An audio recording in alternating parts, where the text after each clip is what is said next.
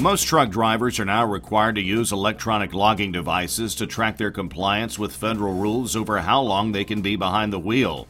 And whether you like ELDs or hate them, the fact remains, like anything on a rig, you have to know how to use an ELD properly. However, there are increasing indications that drivers and fleets are making some big errors in using these devices that replaced paper logs, and that's costing valuable time and money. But it doesn't have to be that way. This is the Eyes on the Road podcast presented by Prepass Safety Alliance, the provider of Prepass Way Station Bypass and toll payment services. Prepass also includes informed software dashboards for improving safety scores and lowering toll-related costs. Online at prepass.com. I'm Evan Lockridge, and thanks for listening. The mid-December 2019 final deadline requiring most truckers to use electronic logging devices ended the process of converting from paper logs that began 2 years earlier. But like anything in which technology supersedes a system that's been in place for decades, this transition hasn't exactly been smooth. Electronic logging devices promise to make logs more accurate and easier to fill out, but there's still some problems. Federal numbers show in the final 3 months of 2019, there were tens of thousands of violations by truckers when it came to the proper use of these devices. And for many, this resulted in fines or even bigger consequences. Joining me on the line to discuss what steps both truck drivers and fleets can do to reduce the chances of this happening and to discuss the ramifications of when it does is Dave Osheki, President and CEO of the advisory firm Scopelitas Transportation Consulting. His experience includes 20 years with the American Trucking Associations, where much of his work centered on safety and regulatory compliance. Before that, he was with the old Office of Motor Carriers at the Federal Highway Administration, which preceded the creation of the Federal Motor Carrier Safety Administration. We last talked with him back in 2019 as the final ELD deadline was approaching. Dave, it's good to have you back on Eyes on the Road. Well, thanks for having me back, Evan. I really appreciate it. Look forward to the conversation. So what are the most common violations you're seeing by drivers when it comes to the regulations about ELDs, and why do you think this is happening? Well, there are some common violations that sort of jump off the page, at you when you take a look at them online. One of them is the ELD not being mounted properly. In fact, that's one of the top violations that drivers get cited for. And what that really means is a lot of the ELDs on the market or in the market and being used today are mobile devices. They're smartphones, they might be tablets, and so forth. So there's a requirement that they be mounted, they be in a fixed position while the driver's operating the vehicle. And just to give you a sense of size and scope, in 2019, fiscal year 2019, there were over 15,000 of those types of violations by drivers. And what that really means is the smartphone or the tablet is sitting in the right seat of the truck. And so getting to the why is that happening? I strongly suspect that drivers and maybe their companies simply don't have a sense of that there is a requirement that it be fixed and in that mounted position. But also here's some other ones. Not a driver not having a supply of blank paper logs. And as strange as that might sound in the ELD world, let's face it, ELDs are computers, and at some point they will have a malfunction. I mean, all of our computers, if we've used them over time, have malfunctioned, and that's going to happen with ELDs. So when that happens, the driver has to default or go back to completing paper logs. So over 19,000 of those violations last year, fiscal year 2019. And again, why is that happening? Either they don't know, the drivers don't know that they have to have it, or perhaps they don't have enough supply. Maybe they just have a few blank pages and not, a full 7 or 8 days or even 30 days. And then the last one I think I'll mention, at least for now, is there's an information packet that has to be in the truck with the driver about the ELD. And that information packet has to include an instruction sheet or user manual, if you will, an instruction sheet about how to transfer the data and what the driver is supposed to do during a malfunction that I just mentioned, and then that supply of blank paper logs. So there's a whole package that the driver is supposed to have, and that's one of the additional or other top violations that drivers are getting cited for, is failing to keep that packet of information, those ELD user manual and instructions and so forth. What about information drivers need to enter in their ELD? I understand that's also a violation problem. It is, and that's I gave you sort of the top three, and that's fourth on the list. Not drivers not inputting information like a trailer number, like a shipping document number, or even a truck number, power unit number. We all have a sense that ELDs automatically capture certain information. Of course, it automatically captures driving time, and driver has to input other duty status, whether that's sleeper berth or on duty time when they're fueling and so forth. But when it comes to other information that goes into what's commonly thought of as sort of the other file or the header file that's along with the electronic log, drivers either don't know or just simply forgetting. I have a hard time believing that they don't know that a trailer number has to be entered into the system, that a shipping document, bill of lading number has to be entered into the system. That's just common knowledge. It was common knowledge with paper logs, should be known by drivers. So I think they're simply forgetting, and then they're getting cited for failure to do it during roadside inspections. So what do such violations mean for drivers as well as fleets when it comes to consequences? Is it mostly money they may have to pay in fines, being put out of service, or are there other repercussions? Yeah, there are some other repercussions. I guess first I'll start off by saying most of these violations that I've talked about already, they're not out of service violations. Drivers don't get sidelined for a certain number of hours sitting at the inspection location for those types of violations. They're relatively minor. They can come with, and often do come with, a fine, a penalty, a dollar amount. But those dollar amounts are typically pretty small, and they vary by state. $50, $100. It hurts, but it's not a killer fine, if you will. But they also generate CSA points. So a driver's record is dinged with these types of violations. A driver record, what I mean by that is the pre-employment screening record of a driver.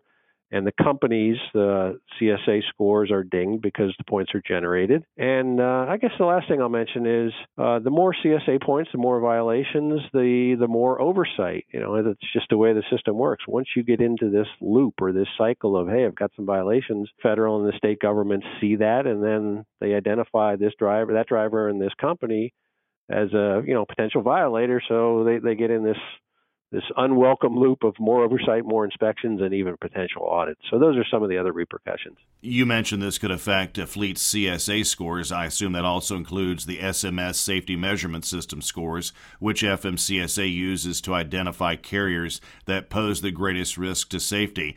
And this could result in problems for a fleet or driver, right? Yeah, absolutely. It could have that impact or that repercussion. It doesn't always, particularly if the violations that we've already discussed are relatively few and far between. But if they're common, if there's a pattern there, if they continue to generate points, and they will affect the SMS scores, and they could affect the bypass scores for carriers that use various systems, including pre-pass, of course. Well, let's look at the other side of things for our fleet listeners, including the small carriers that have driver owners. Are there mistakes they're making on the back end when it comes to ELD compliance, say at the fleet office? And are those resulting in problems and consequences? There are. Yeah, we've been, I think, focused on the driver type violations at roadside or during roadside inspections thus far, during this conversation. But absolutely, there are audits going on every day at companies, and it's not just big trucking companies or medium size. It's also, at the smaller fleets. And so there's a couple of things that I think it's worthy to point out.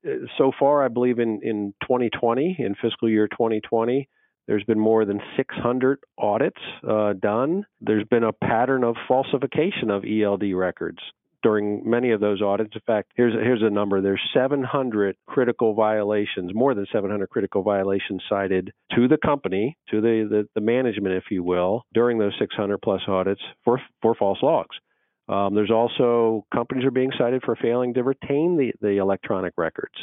The records are on the device in the truck, and then they're transferred over to the back office and the computers, and they have to be retained. And many companies are getting cited for failing to maintain those records. And perhaps they're just failing to produce them when requested. So it's one or the other. But also the actual hours of service violations of the 14-hour rule or the 30-minute rest break rule.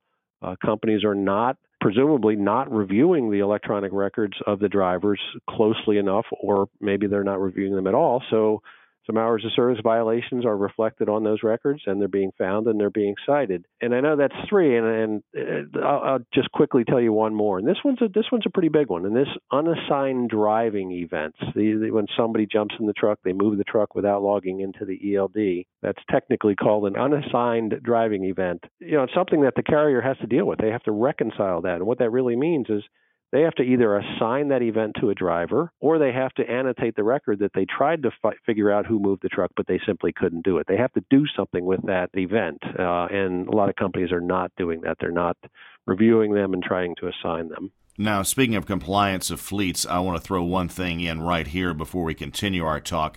At the end of the podcast, I'll have details about how you can get nearly an hour's worth of valuable and free information from Dave about fleet compliance and ELD, so stay tuned for that. Now, back to our talk. So, Dave, what can both drivers and fleets do to make sure they're not in violation of ELD regulations? This goes back to some of those violations that we talked about, at the beginning of the podcast here, those driver-oriented violations. One of the most simple things that drivers and companies can do is make sure that there is a cradle, that the ELD is cradled when the driver and truck are operating down the highway. Make sure that information packet, which is pretty simple. It's a instruction sheet, a couple of instruction sheets and a blank supply of paper logs and so forth. Make sure that that's there, it's complete, and it's findable by the driver. And a lot of drivers have and still have paper in the truck. They still have a binder with certain paperwork in the truck.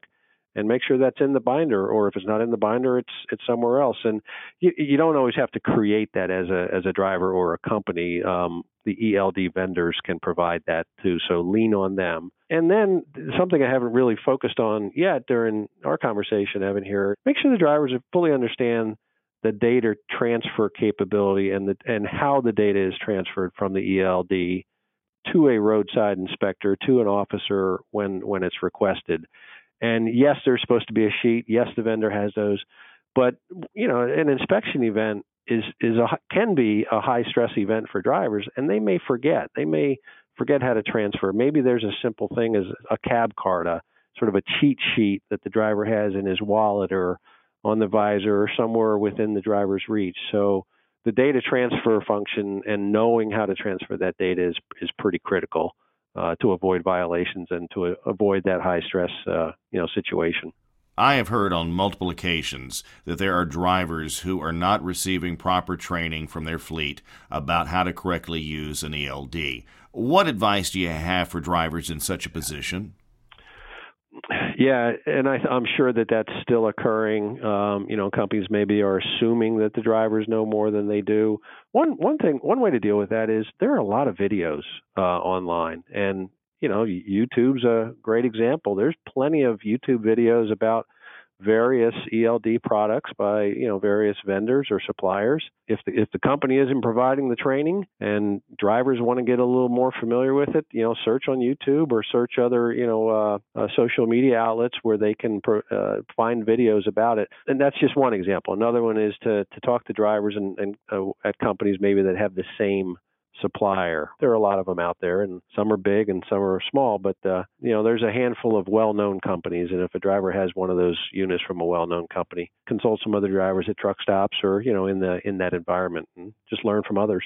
Speaking of the proper use of an ELD, when I first contacted you about being on the podcast, one thing you mentioned to me is that some drivers, especially those who had been using automatic onboard recording devices, or AOBRDs, were having problems because AOBRDs operate differently than ELDs. Can you tell the listeners a little bit about this? Sure. Yeah. AOBRDs, had been around for a long time and, literally for a couple decades, and they weren't required, right? So vendors had a lot of flexibility in how they, what it looked like, how the software within the device operated and worked. ELDs are different in that now they're mandated, and with a mandate comes tighter regulation. So ELDs are more tightly regulated. What does that mean? That means certain functions are required to perform in a certain way. And one of those is this data transfer. So that there are differences in how the data transfers from an ELD versus how it was transferred from an AOBRD.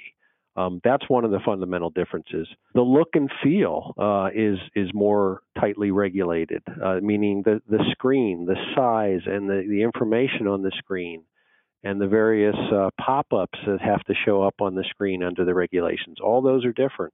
There are more data requirements. ELD has to grab more data off of the truck and the truck's engine, and it requires the driver to input more data than was ever required under an AOBRD, simply by the company because they weren't required. There were some automatic duty status changes. In other words, the device could change the driver's status from driving to on duty not driving when the driver showed up at a terminal that was geo-fenced, as an example. That's not allowed under the ELD rules. So there are those types of fundamental differences. And the other one that I'll just throw out is the ability for drivers to edit their ELD record. AOBRDs, there was most companies and most vendors of AOBRDs didn't want drivers to edit the record. And the ELD rules allow that, and in fact, encourage driver edits when there are mistakes made. Those are some of the major differences, and that's why drivers need to be trained, even if they had AOBRDs in the past, because ELDs are different, they're regulated more tightly, and so forth. Now, while it's not part of the ELD rule, I have heard that the change in personal conveyance guidance has caused some confusion and even some abuse by drivers that's essentially a way of cheating on their logs. What's been your experience with this, Dave? What do drivers and carriers need to know to avoid common problems here with ELDs? My experience, it's an interesting question and a good question. Personal conveyance has been around. The concept and the use of a truck on personal time has been around for decades. It didn't come about with ELDs, but what has come about is the need for better definition, because now there's a duty status called personal conveyance that the driver can use. So my experience is some carriers allow it and other carriers don't, which is perfectly fine. That's entirely up to the carrier by policy. But if a carrier does allow personal conveyance, in other words, a driver to use the truck in a personal sort of off-duty status, then there is more definitive guidance from FMCSA on it. So it's more clear now than it's ever been. But at the same time, there's no distance limits. There's no time limits on how long a driver can drive the truck in an off-duty status and using it in a personal way. So that creates some issues. But again, fleets can address that by policy. They can limit the miles. They can limit the amount of time by their drivers if they allow PC use. I would tell you, drivers and companies should be aware that inspectors know, and they know that PC is an opportunity for fraud and abuse. I've heard that at CVSA meetings from inspectors. I've heard it from CVSA management. So inspectors will carefully review the use of PC during inspections at the roadside, and auditors will do the same, at an audit at a trucking company's place of business. So that leads me to my last point. Drivers should be cautious in how they use it. Of course, they should use it consistent with the guidance, and fleets should be well aware of the guidance. They should train their drivers to this guidance, and they should monitor PC use by their drivers if they allow it. So I know there's a lot of words that I just said, but PC is a tough place. It's a tough spot to be for many drivers and companies because of better guidance, but yet there's still no really tight time or distance limits on it. Dave Osheki is president and CEO of Scopelitas Transportation Consulting, online at scopelitasconsulting.com. That's SCOPELITIS consulting.com. Dave, thanks very much. Thanks again, Evan. Really appreciate the opportunity, and thanks to Pre-Pass Safety Alliance for providing it. Now, here are the details to get more information from Dave. There is going to be a free Pre-Pass webinar about compliance with federal trucking rules in the ELD world in which we now live. It is set for February 20th of 2020, but even if it's after then, you can still catch it. Here's what to do. If it's before February 20th, go to the Pre-Pass website at prepass.com, look for the banner at the bottom of the homepage about the webinar, click on it, and you can register. Now, if it's after that date, you still Still go to the PrePass website, but click on the Resource Library under the Resources tab, and you'll see the webinar, which you can download. It's that simple either way. I hope you'll take advantage of this. While you're online, you can send us your podcast comments or topic suggestions to podcast@prepass.com. You can also hear previous installments of Eyes on the Road on the PrePass website, as well as through your favorite podcasting service. Plus, you can follow PrePass through Facebook, Twitter, Instagram, and LinkedIn. This has been Eyes on the Road, presented by PrePass Safety Alliance. I'm Evan Lockridge. Thank you for listening, and keep your eyes on the road.